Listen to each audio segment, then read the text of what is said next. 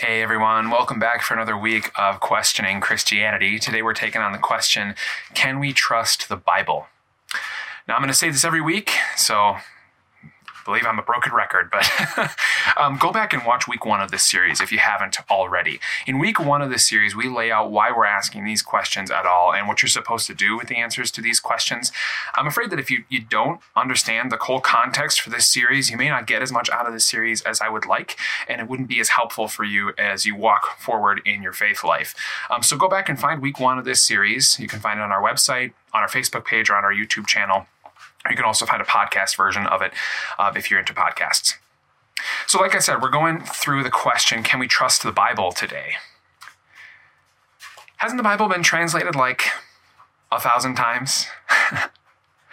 That's what a woman asked me once. I was at a bar about 5 years ago with actually somebody that many of you know, your former vicar, Paul Wilde. And 2 women came up to us, and I'm not really sure if they were trying to hit on us or not. Usually when I say something like, I'm studying to be a pastor, it's not that effective of a pickup line. But that's what one of the women asked me. Hasn't the Bible been translated like 1,000 times? Or maybe you've heard a question like that, or a similar one, something like, you really believe in a book that says that one man built a huge boat and got 2 of every type of animal on that boat, and then that boat floated on a worldwide flood? Or maybe you trust in a book that advocates for things like slavery and genocide and polygamy? Or maybe the Bible's just so old. Haven't we moved past that? But maybe you weren't asked those questions. You actually were the one asking those questions. You grew up in a Christian context. You trusted the Bible because, well, that's what they told you to do until you got to high school or university age, and then you started to question because of maybe the lecture of a professor or something you read on a blog, saw on a YouTube video, or heard in a conversation with a friend. And so it's important for us to answer this question, can we trust the Bible? So I want to do 3 things with you today. First of all, I want to talk about just what the Christian church believes about the Bible, so that we're all on the same page and we don't have any misunderstandings about that. Second, I want to give you some answers to some common objections to the trustworthiness of the Bible.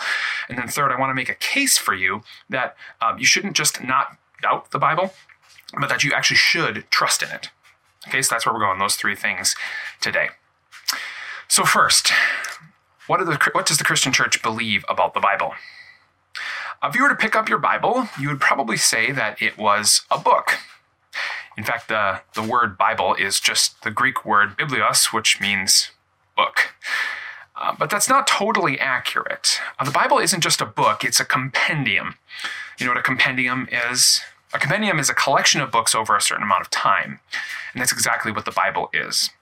It's a compendium of 66 different documents by 40 different authors over about 1,500 years of authorship. The Bible starts with the Old Testament. The Old Testament are 39 of those documents that were written in multiple different genres: history, law code, prophecy, poetry, and wisdom literature. They were written between the years of about 1400 BC and 350 BC. They were written by a number of different authors, some of whom were very rich, some who were very poor, some who were your average Joes, some who were kings of nations, some who were highly theologically trained, and some who had barely any theological training at all. And all of those 39 books were written in Hebrew or Aramaic, which is a sister language of Hebrew. And what the Christian church would say about those 39 books of the Old Testament is that they all point forward to the coming Messiah. This Messiah is just a Hebrew word that means chosen one or anointed one, was supposed to be the one who was going to save the world from its sins. Now, the Christian church believes that the Messiah was fulfilled in the person of Jesus Christ. So the New Testament, then, are the 27 books that come after the Messiah comes. These 27 documents were written by a number of different authors, some of whom were Jews, some who were Gentiles, some who were lowly, uneducated fishermen, some who were highly educated doctors, some who believed in Jesus and walked with him, and some who didn't even believe in Jesus until he had already ascended into heaven. And those 27 books covered different genres: history, personal letters like one-to-one, letters from a pastor to a congregation or a group of congregations. There's some wisdom literature in there, and even a genre called apocalyptic literature, which the closest thing we have in English literature is kind of like a meta-narrative to that. Those 27 books were all written in Greek, which was the common language of the Roman Empire in the 1st century, because all of those books were written between about the year 45 or 50 AD until about the year 90 AD. And what the Christian church would say is that the New Testament is the story of Jesus Christ, the Messiah, coming, dying on a cross, and rising again, and then the implications of that for the church moving forward. Now, this whole compendium, all 66 books, the church would say are all God's Word. They would say they are both written by human authors, but also verbally inspired. That means that God gave the words to those authors, the exact words that he wanted to be written down in the Bible. Now, this is really summarized well, I think, by the Apostle Peter, who is one of the authors of a couple of the New Testament books. In 2 Peter chapter 1, I just want to read a couple of verses for you from there. Peter writes, "We did not follow cleverly devised stories when we told you about the coming of our Lord Jesus Christ in power, but we were eyewitnesses of his majesty." So he's talking about the New Testament. He says, we didn't make this stuff up. We were just eyewitnesses of it, and we wrote it down. Okay? Then he talks about the Old Testament, and he says, we also have the prophetic message as something completely reliable, and you will do well to pay attention to it, as to a light shining in a dark place, until the day dawns and the morning star rises in your hearts. So he says, we also have the Old Testament, which is also God's Word. And then he finishes with this. He says, above all, you must understand that no prophecy of Scripture came about by the prophet's own interpretation of things. For prophecy never had its origin in the human will, but prophets, though human, spoke from God as they were carried along by the Holy Spirit. So what you should notice from there is that Peter says, look, the Old Testament prophecy is reliable, and the New Testament witness is reliable, because it all comes through the Holy Spirit working by human authors. And therefore, the Christian church would say that the Bible has absolutely no errors in it. We would say that because it was not just written by humans, but written by God through humans. And since God is perfect and makes no mistakes, we would also say the Bible has no mistakes in it. Now, you might be a skeptic, and you might not believe any of that, and that's fine. We respect that, but I think we just need to be on the same page about what we believe to be true about the Bible. Okay?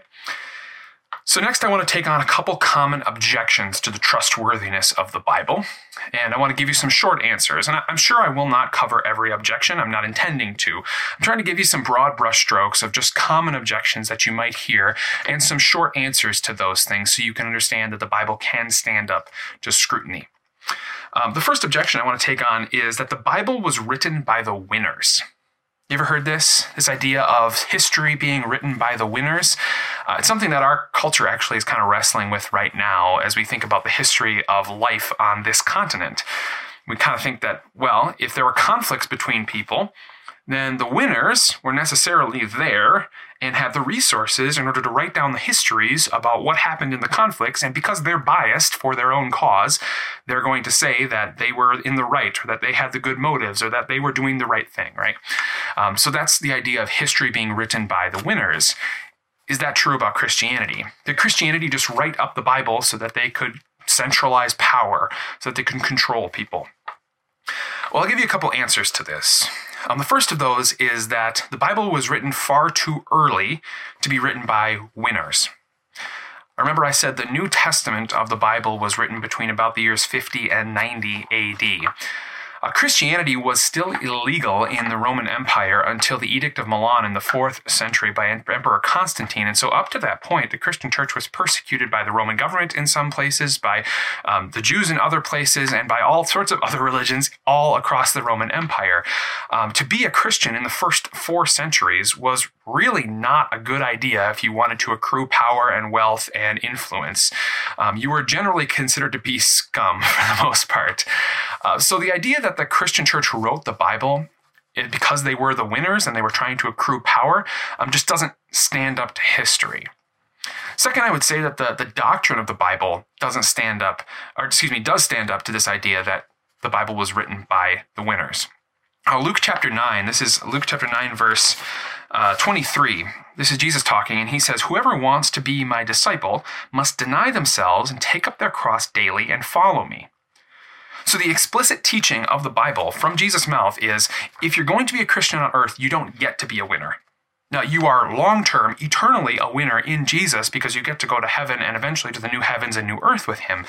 But as far as you are living on this earth, you must take up your cross, be willing to suffer with him daily, and deny yourself. In other words, don't get what you want in this life so that you can be like Jesus.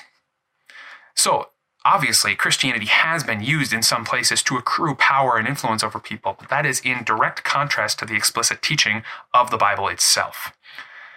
And then I give you one last evidence that the Bible wasn't written by the winners. And that is that the way it's written doesn't allow for easy centralization of power. For example, look at the character of Peter. Peter, by many, is considered to be the leader of the early Christian church. But if you read through the gospel accounts, Peter always looks like an idiot. I mean, he's always saying something dumb or doing something dumb or outright contradicting Jesus as Jesus tries to teach and do things. If Peter or other church leaders were trying to accrue power for themselves, why did they write a narrative that makes them look like bozos? And then I would go a step further and ask you this question. When the resurrection accounts are written down, who are the first witnesses? The first witnesses of the resurrection are women, which may not seem very significant to you, and that's because you don't live in the first century. In the first century, a woman's testimony was not admissible in court. And so as they wrote down these stories, if you were trying to make up a story, you would not make women the first witnesses of the resurrection. You would make men the first witnesses of resurrection because their testimony was more valuable. But that's not what the Bible says. The Bible actually says women were the first people to see Jesus alive. And that's because it really happened that way. It could have been written differently if they wanted to accrue power, but the fact is, it just happened that way and they just wrote down what they saw. So I don't think you can say the Bible was written by the winners. And even though I've just focused on the New Testament for my answer, if you just consider the Old Testament for a second, the Old Testament was not written by the winners either. The Old Testament follows the history of God's chosen nation of Israel until Jesus comes and fulfills Israel. And if you think through Israel's history, there's about 100 years where they are a world power under the reign of King David and his son King Solomon. But outside of those 100 years, the nation of Israel is either wanderers in the wilderness, enslaved, occupied, exiled, or in civil war. So they're definitely not the winners who wrote down the Old Testament. The next objection I want to take on here is that the Bible is full of contradictions. You ever heard this? People say, well, there's this part of the Bible that doesn't agree with this part of the Bible. What should we say to that?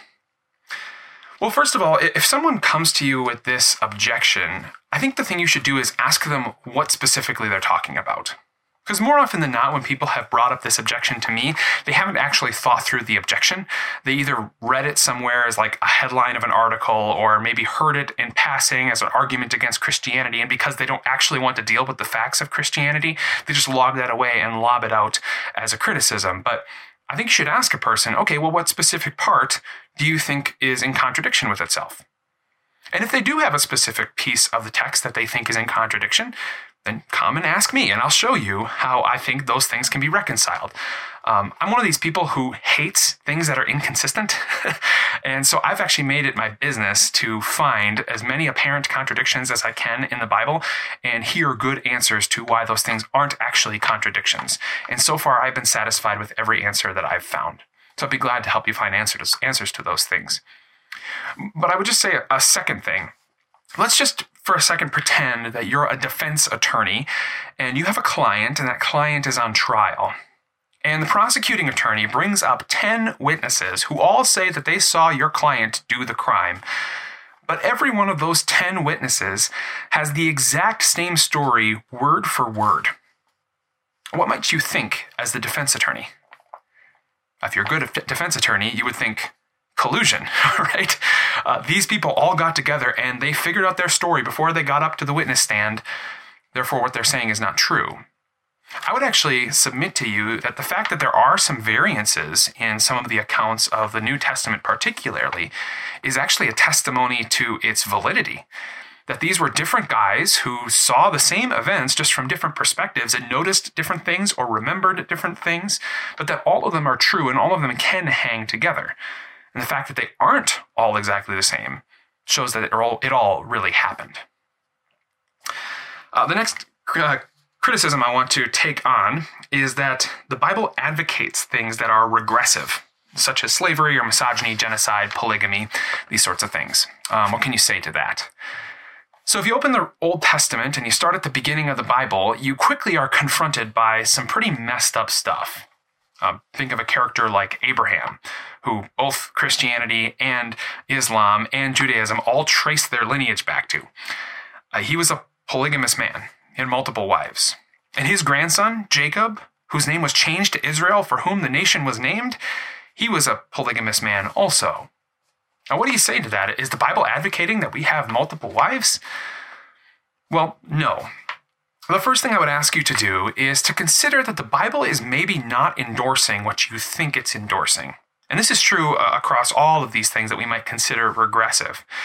For example, with polygamy, as you look at the stories of Abraham or Jacob, for example, you notice that as soon as they take on a second or third or fourth wife, things go south fast. I mean, these guys are just miserable because of their polygamous relationships. And that's because God wants to show that going against what he has prescribed for marriage is not a good idea. It's not just sinful, it's also bad practice. It makes your life worse. And so in these lives of Abraham and Jacob, we see this, that their lives become just wrecks as soon as they engage in something like polygamy. Second thing I would say is check your cultural blinders. Every culture has blinders. They have things that they haven't really thought through or don't even realize are wrong because just everyone around them does it. For example, in Abraham or Jacob's culture, having multiple wives was just a normal thing that guys did at that time. And so even though those guys definitely knew what God had said about marriage, they just went along with whatever the culture said. Is it possible that we have the same trouble?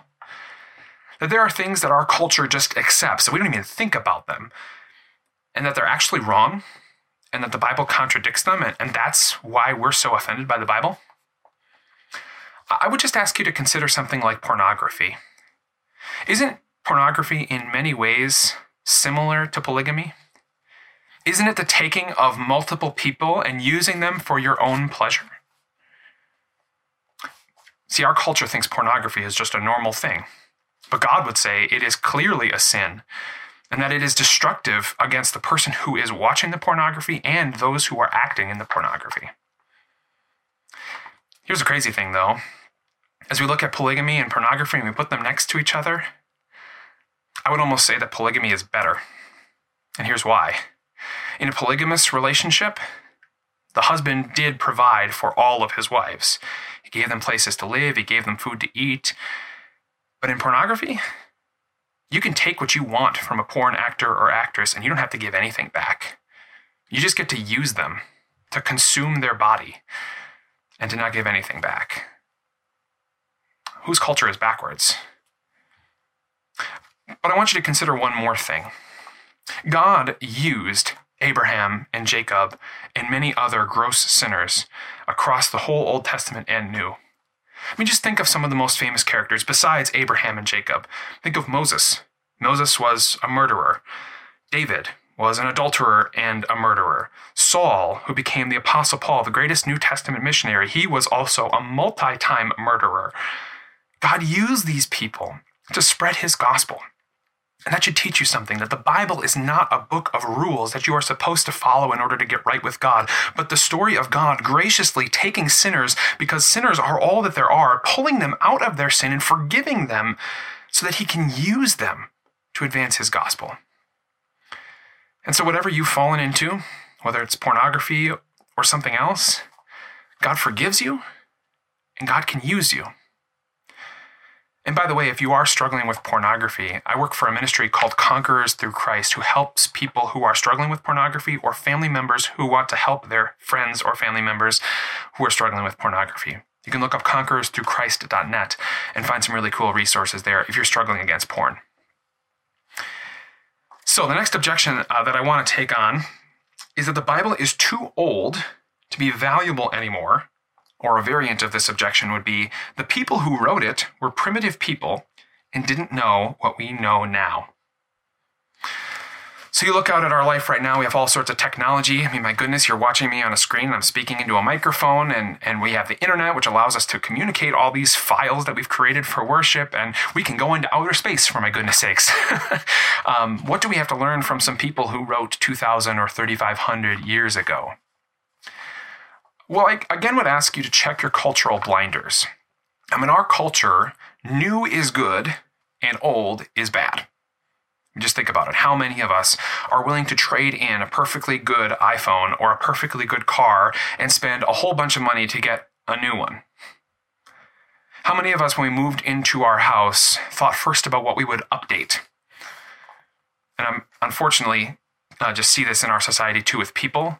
Our society, more than most, takes our elderly people and puts them in assisted living or in nursing homes because we really don't want to be bothered to take care of them ourselves. And that may not be true of you, but you have to admit that's something that our culture does. See, in our culture, new is good and old is bad. And that's fine if you want to believe that, but I just want you to understand that you are in the vast minority by thinking that. If you look across the world's history, the many different cultures that have existed, the majority of them would actually say old is good and new is to be questioned. But I would actually ask you just to take the Bible and criticize it by that scrutiny. Now look at the Old Testament book of Proverbs, for example. That's a book that was written 3,000 years ago by a man that the Bible would consider, and Christians consider, to be the wisest man who ever lived. His name was Solomon.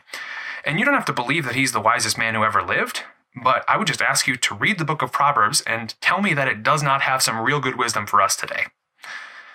Just because the Bible was written a long time ago does not mean that it does not have enduring wisdom and knowledge for us today.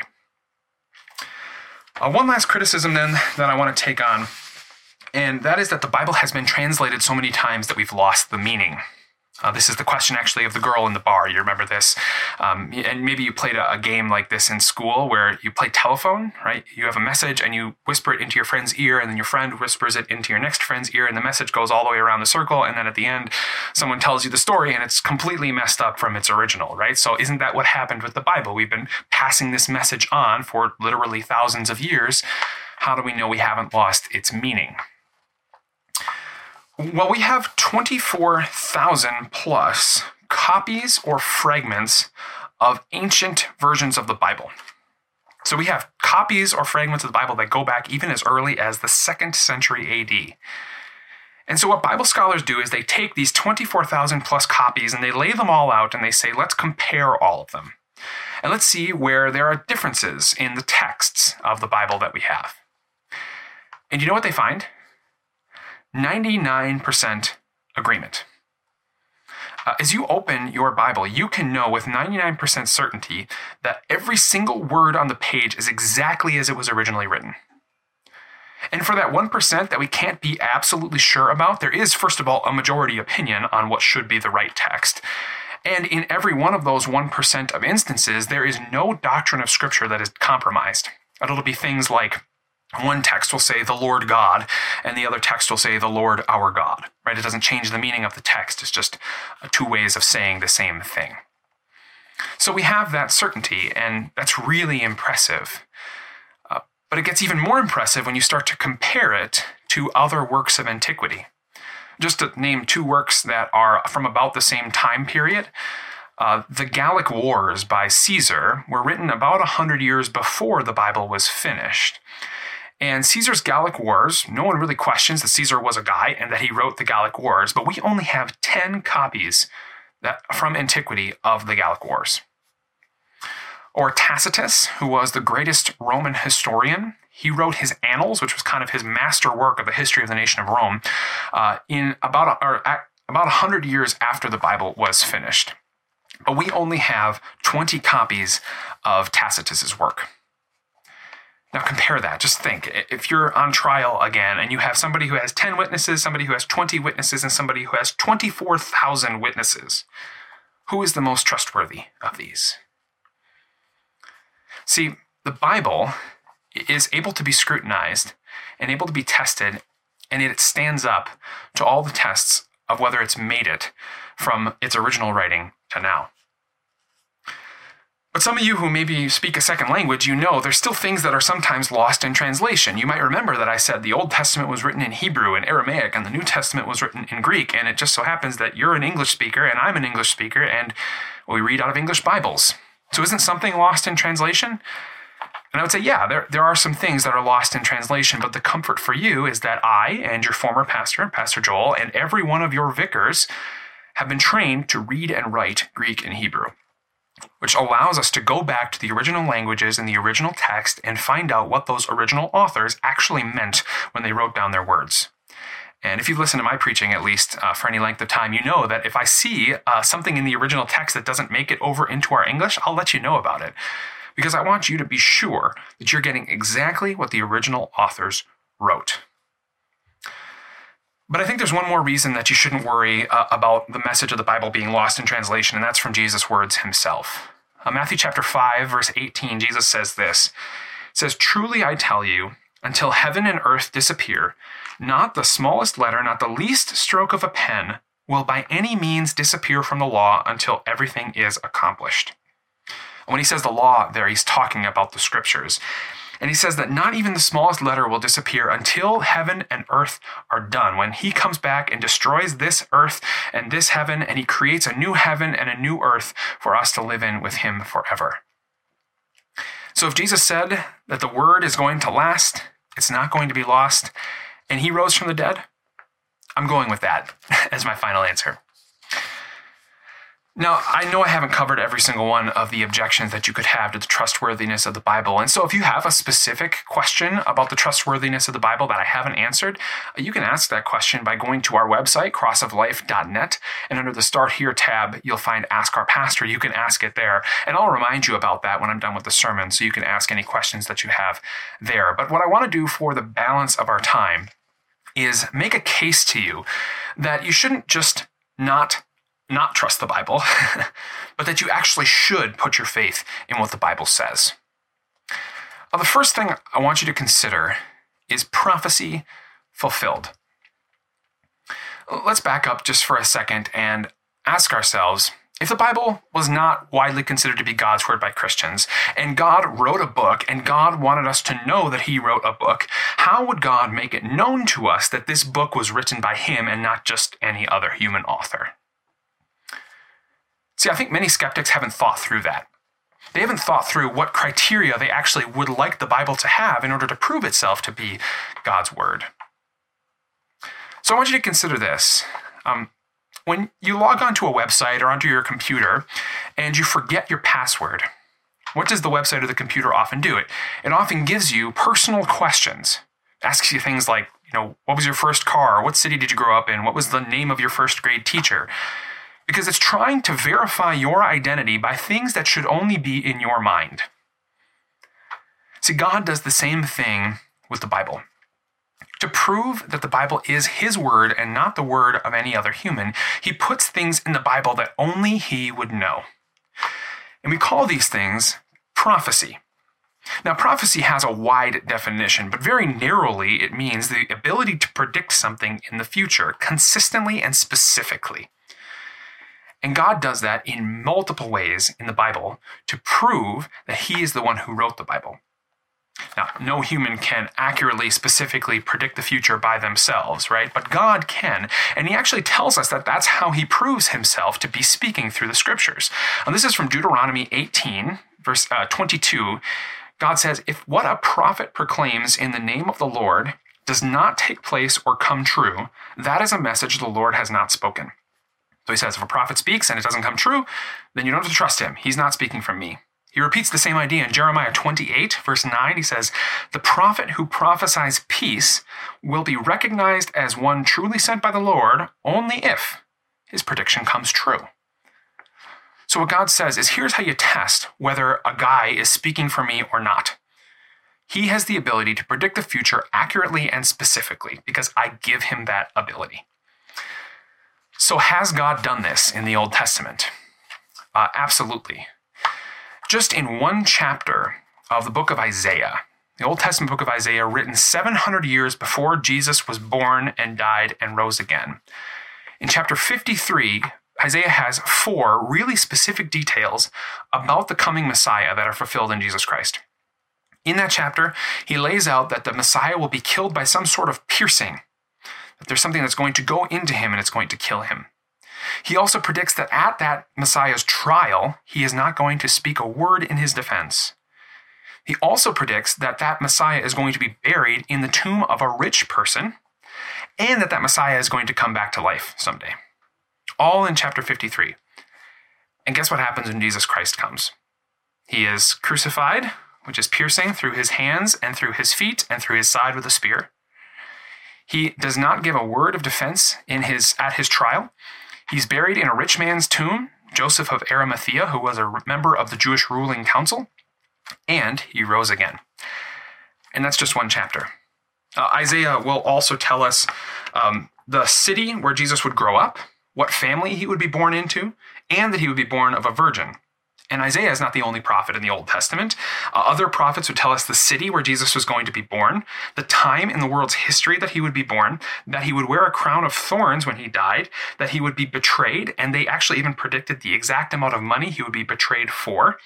And they even described crucifixion before crucifixion was even invented. See, these guys were writing hundreds, or in some cases over 1,000 years before Jesus came, and they predicted all of these things specifically and accurately. In fact, a couple scholars that I read said there are over 2,000 prophecies in the Old Testament that are specific and have come true. And one scholar particularly named Alfred Edersheim, he was actually grew up Jewish and he became a Christian. He went back and he scoured the teachings of all the rabbis on the Old Testament, and he said that the rabbis have 465 prophecies in the Old Testament that they consider to be about the Messiah. And Edersheim found out that every single one was fulfilled by Jesus of Nazareth. See, I think you should believe that the Bible is God's word because God has overwhelmingly proved it to be something that only he could have written. Second, I want you to trust the Bible because of the New Testament's witness.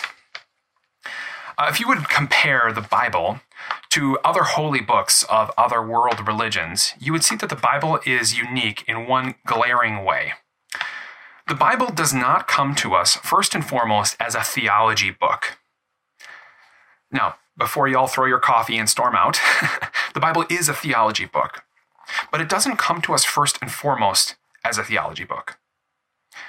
See, if you were to compare the Bible to, for example, the Quran, the holy book of Islam, you would know that Muhammad got the book of that becomes the Quran from a prophecy that was given to him by Allah.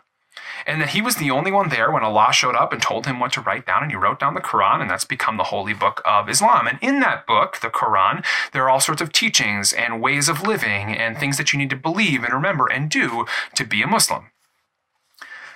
But there's a couple problems with that. First of all, you have to take Muhammad's word for it.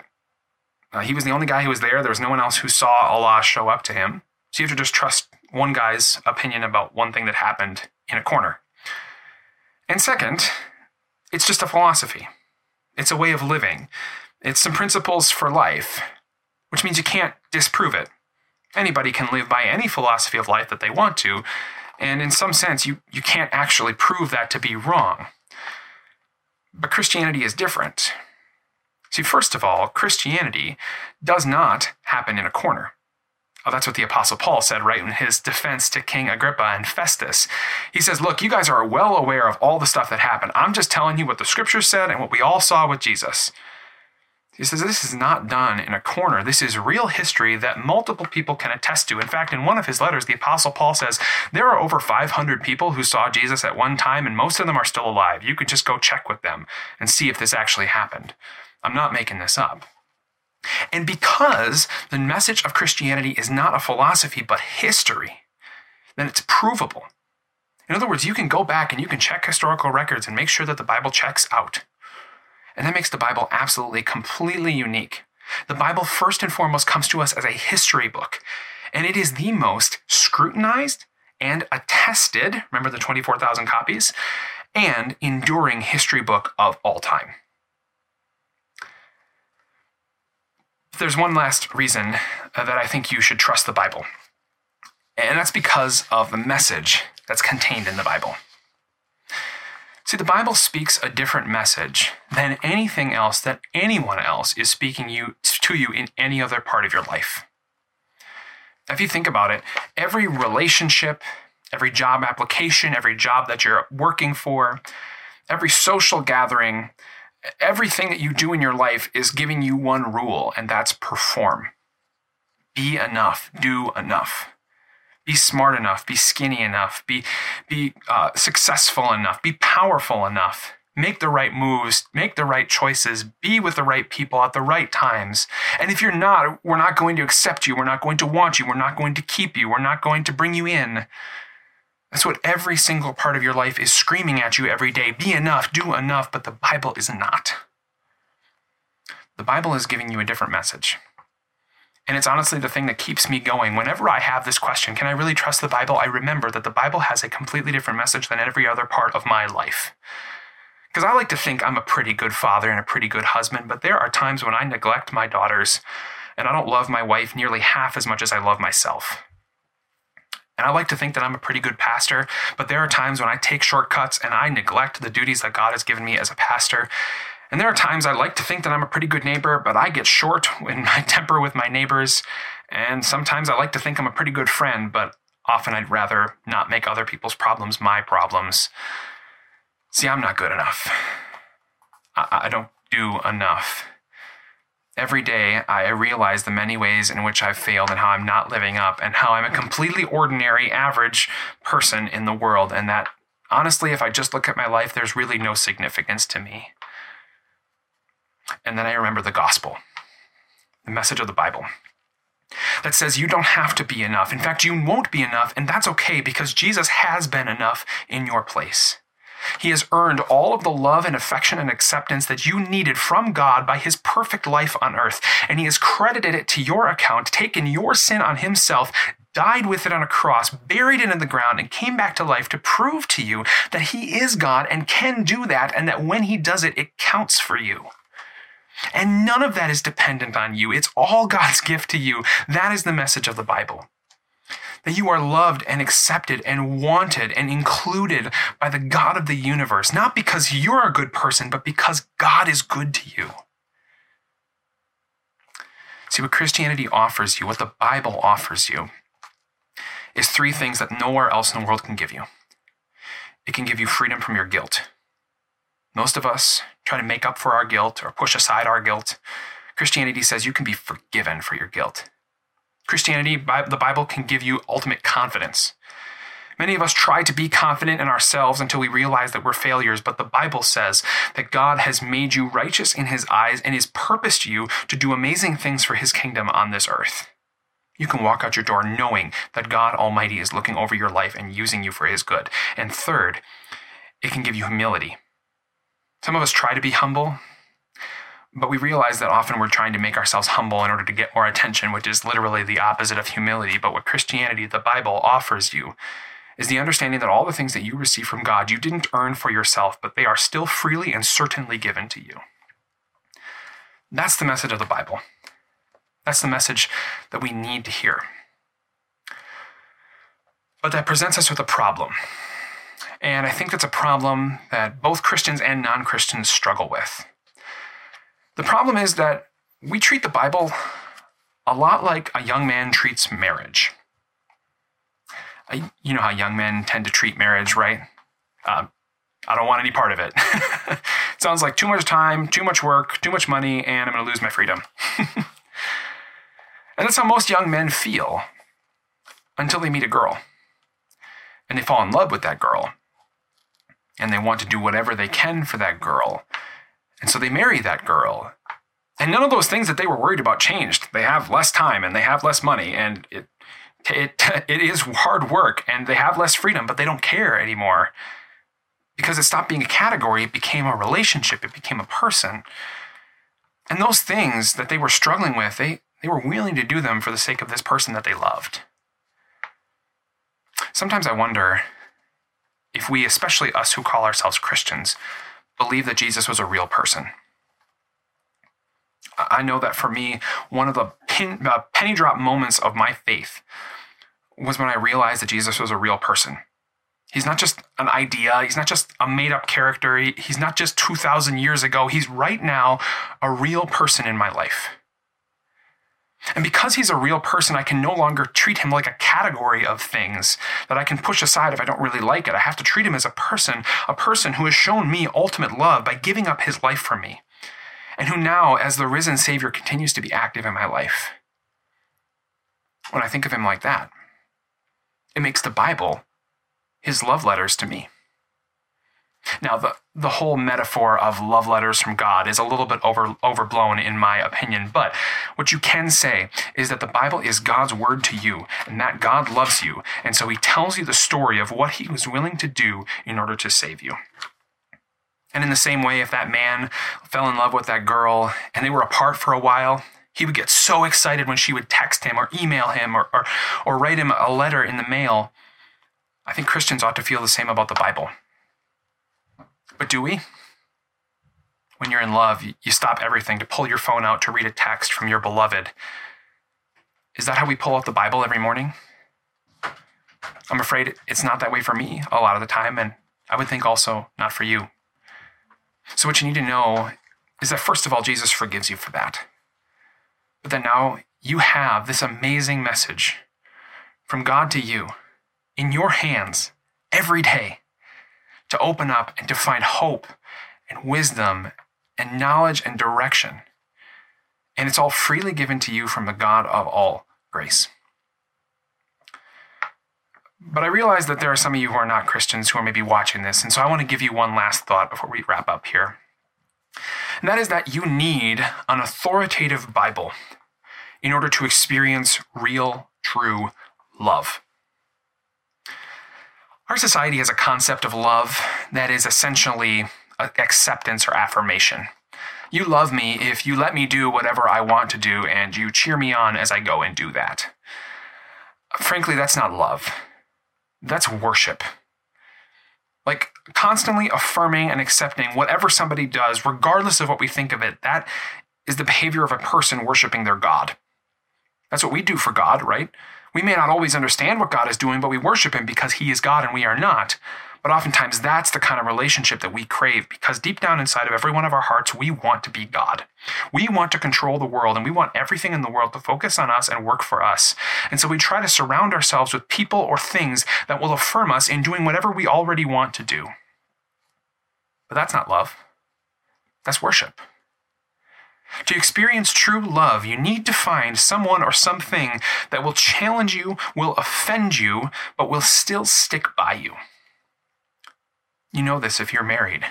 If you had a spouse who just agreed with you all the time, that might be nice for a while, but that wouldn't be a real relationship. Your marriage becomes a real marriage when your spouse disagrees with you and then still stays with you. That's what God does. The Bible may offend you. It may challenge you. It's challenged every single culture in all sorts of different ways because it's not from humans, it's from God, and therefore is not congruent with one culture on the earth, but is congruent with God's will, who is outside of this world and is perfect in contrast to a world of sin. But the beauty of the Bible is that even though it challenges you, even though it calls you out for your sin, it will stick by you and remind you time and time again that for all the times that you have offended God and have sinned against him, Christ forgives you and lets you walk free and brings you into his family. And so I pray that that message of that real man, Jesus Christ, who spoke and whose words we have contained in the Bible, comes to your heart and makes its home there. I pray that you believe that. And I pray that every one of us, Christian or not, take some time this week to open up our Bible. And we have ways that you can do that. You can watch my face right here doing this on our daily devotions on our YouTube channel and Facebook page and Instagram. You can join a life group, which we're going to start up pretty soon here in virtual ways, at least until the pandemic sort of subsides, so we can study God's word together. You can do it in personal ways, in your family, or just by yourself. But make sure that you are ultimately bringing that word and studying it with other people. Because what the Bible tells us is that the Christian community does not exist by itself. It's not just me and my Bible. It's us and our Bible. The Bible that God gave us and that we learn from and that we trust in. I pray this message helped you, and I would love to pray for you now. Lord Jesus, work through your word to comfort our hearts from our sin, to correct us from the cultural blinders that we have and the sins that we go back to that so easily entangle us. Make our community a community that loves the Bible, that studies it regularly, that speaks it to each other, that memorizes it so its words are always on our lips. And I pray that the words of the scripture be spread into this community so that more people can know the message that they can find nowhere else but in your scriptures. We ask it in your name. Amen.